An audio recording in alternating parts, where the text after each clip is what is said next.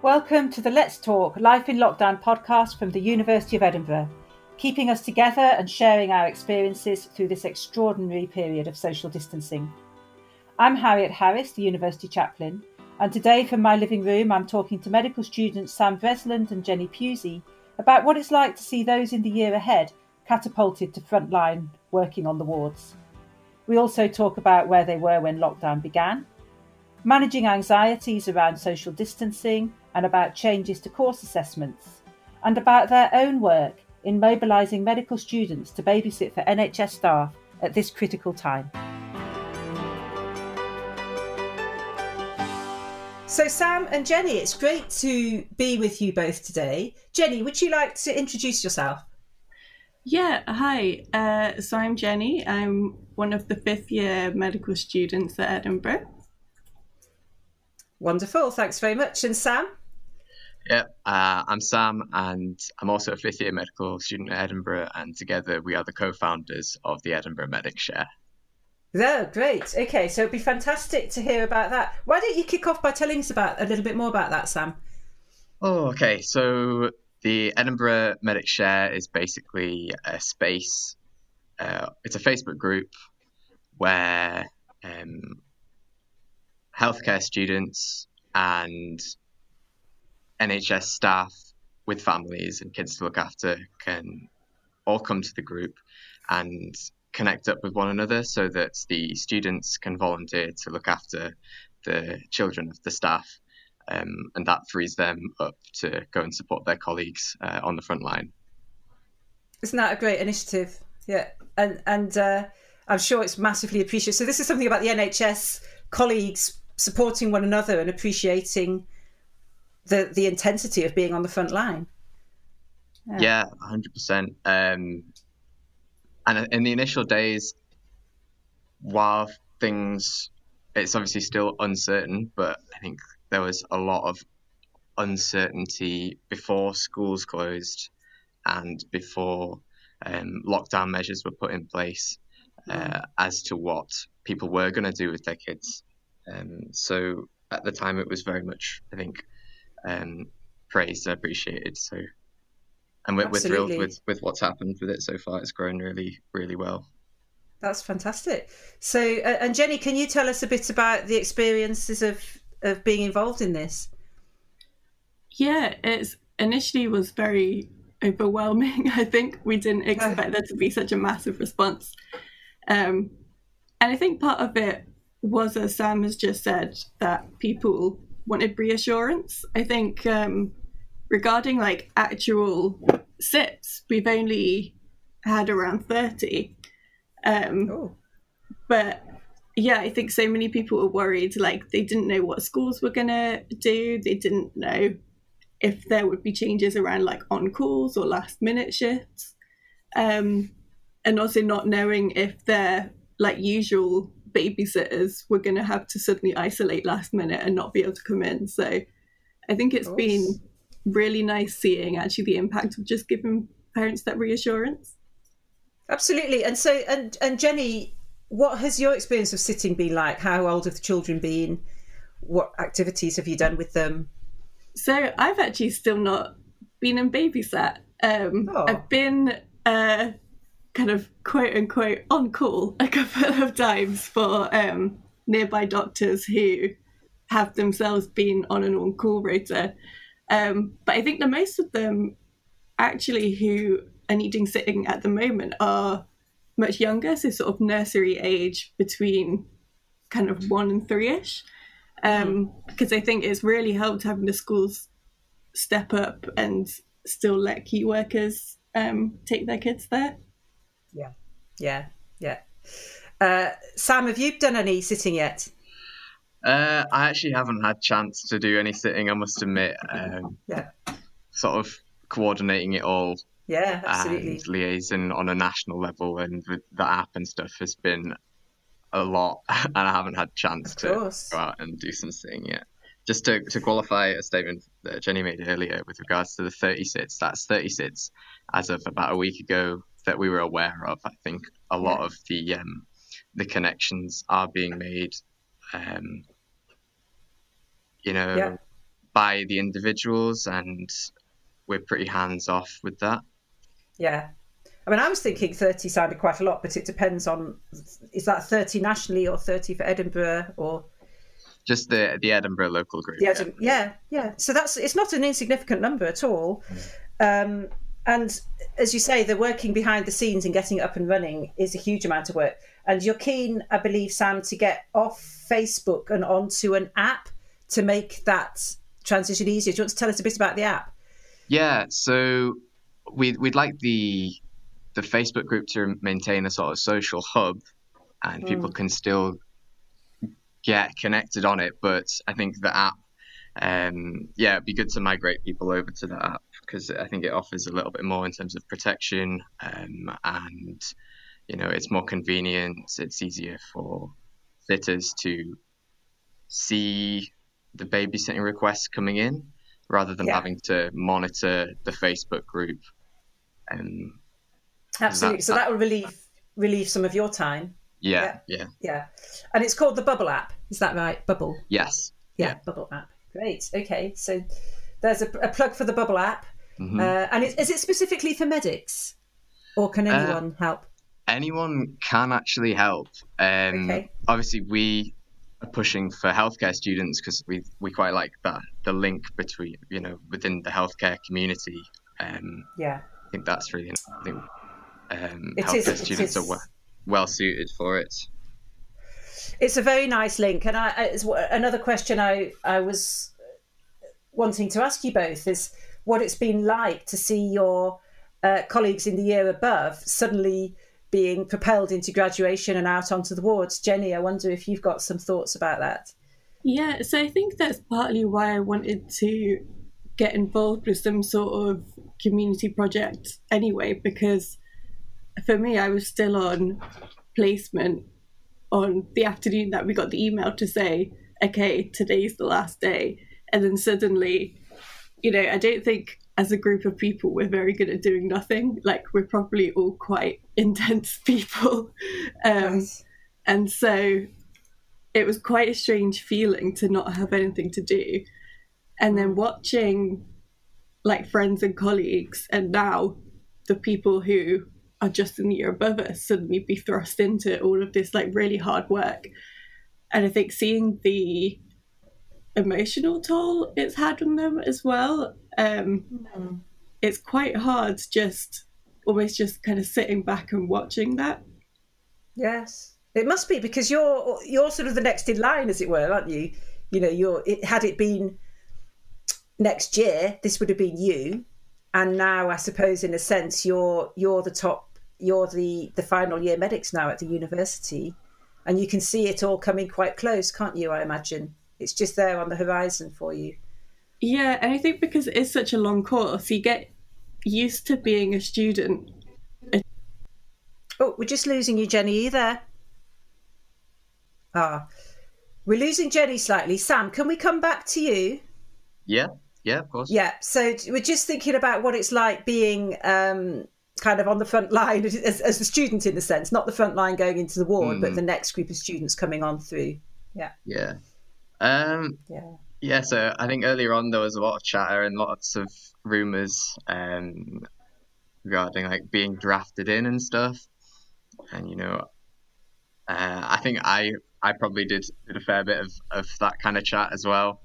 But when we met with consultant intensivist Mark, who's been helping us out on this babysitting project, he was very good at reassuring us that wasn't the plan at that point in time, and that the media was making it out to be. Obviously, it's a huge thing. It's huge, but within our area, like, we're not London. It's going to be a different kind of, a different beast down south than what it's up here. And is that how it feels? Do you feel very much like you're sitting north of the border looking at the intensity of what's happening down in England? I mean, England's got such a vast population. London, of course, has got a big population, so much bigger compared to Edinburgh. Yes, do you feel like you're looking at something very different? Yeah, 100%. 100%. But I think that's only a realization that's come in gradually. I think initially I thought it would be a sudden like blanket and everyone's going to be infected and, you know, apocalyptic scenes, but it's not been that really. I don't know. It's just been a process. It's been a process.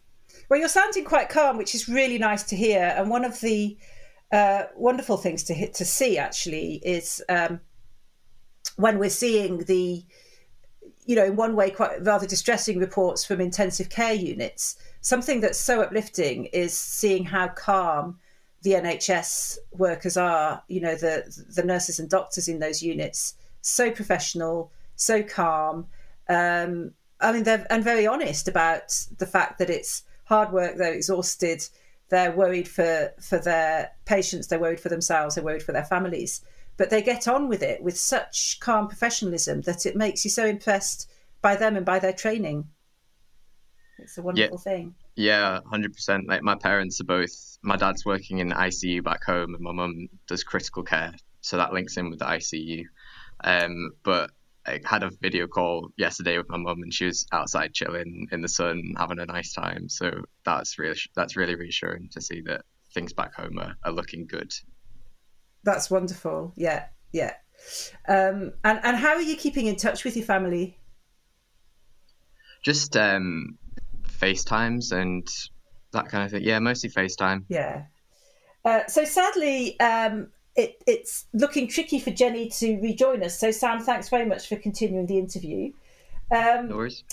And I wondered if you could just say a little bit about how lockdown is affecting you, Sam, outside of doing the fantastic NHS, sitting initiative. I think my whole life has been taken over by this. I'm pretty single-minded on it just now. But I think going out for my daily walk's been interesting. So I'd usually go with my girlfriend to Arthur's Seat. But I'm really hung up on the guidelines for social distancing because our babysitting work is sort of predicated on the idea that all the sitters are following social distancing really well for it to be safe. So I'm obsessive about staying 2 meters away from everyone, and it just becomes like a bit of a rat race down the bottom of Arthur's Seat. So that's caused some anxiety there. And a bit of conflict actually between myself and my girlfriend, who've both got different interpretations of the CMO guidance. It's difficult. Negotiating these things is very difficult, isn't it? Yeah. And so all these spaces that are usually vast open spaces, you're finding that they're actually quite crowded now because everybody's wanting to use them. Yes. Yeah, like the Crags and Arthur's Seat. So how are you managing the getting outside, and are you managing to get a walk? Yeah, we've come to a compromise. So what we now do is Holly and I will walk from the flat to the sort of bottom of Arthur's Seat, and there's a bench there. And then from there, she can then go on a run on her own, and then I can walk back to the flat from this bench. And that way, anxiety levels remain manageable for the daily walk. Yeah, that sounds really good. And are you finding the walking itself important for managing the anxiety levels, as well as the negotiating how to do it? The walking itself, I think the walking itself is really important for Holly, my girlfriend. I think I could probably go without it, maybe. So my usual working pattern when it comes to exams and stuff is to like lock myself away for days anyway. So the whole lockdown thing is like so that feels normal, not unfamiliar, not too unfamiliar. But it's important for Holly that we go out and get walks. So gets oxygen to the brain as well, doesn't it? And it gets your body moving in a different way. Yeah. So have you got exams as normal, Sam? We've actually got a mock exam later today. Oh. Oh, well, gosh, extra thank you for making time to do the interview then. That's really good of you. Yeah, our exams are, they've obviously been dialed back, and a lot of our assessments have been dialed back with everything that's going on. So I think there'll be another exam, like a proper one, but it'll be open book sometime end of May, mid-June, not really sure. Okay. How is it feeling having that change to the assessments? It makes sense. Like, I think it makes sense. People are going to be in very wildly different situations, as you were saying earlier, and yeah, the idea of like a standardized test situation, like, it would be impossible to do. There'll be people in different time zones, for instance. So I think it's only fair that that things are like relaxed a little bit. Yeah. Maybe that's a controversial take. I don't know. No, it's not. I'm just wondering what the experience of it is. You know, when you thought you were going to be working towards one set of things, and then that changes when it's not entirely clear what it is. That could be quite.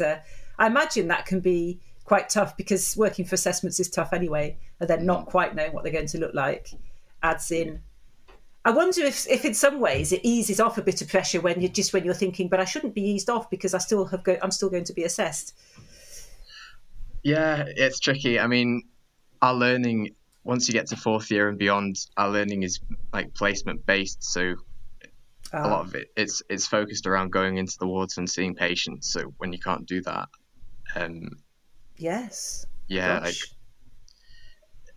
So you had to find a substitute for the. Yeah, our hands are tied practical. basically. Like, so that's really interesting, actually. So normally your assessments now would be doing sort of diagnoses with real patients and things, would they? So our assessments, we'd have like multiple choice knowledge tests, and then we would have like practical exams called OSCEs, where you go in and rotate around stations and see actors who are like briefed on what condition they are supposed to be acting out. Okay, right, okay. Yeah, so that's the bit that you can't do at the moment. So those exams have been postponed till next year, I believe. Okay, so you'll get them down the line. Yeah. And what when lockdown happened, when the announcement was made that we could only go out for certain reasons, it was a bit like a snapshot in time, wasn't it? And suddenly we were all kind of frozen where we were. What were your circumstances at that time, Sam, in terms of where you were living, who was around? So I've been really lucky. Obviously, my girlfriend, who I've mentioned, is staying with me at the time, and she's now here for the foreseeable future. And then my three flatmates, who I've known since I was at primary, secondary school. So really, yeah, right.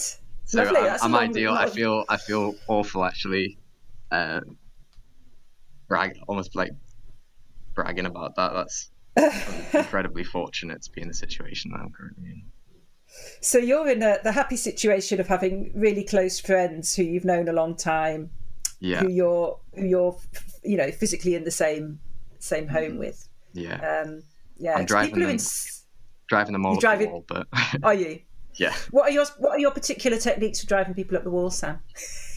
Pacing around. I circumambulate a lot. Do you? Yeah. Would you recommend yourself as a housemate to somebody? I'm pretty clean. I'm okay. I'm okay. I'm sure you are.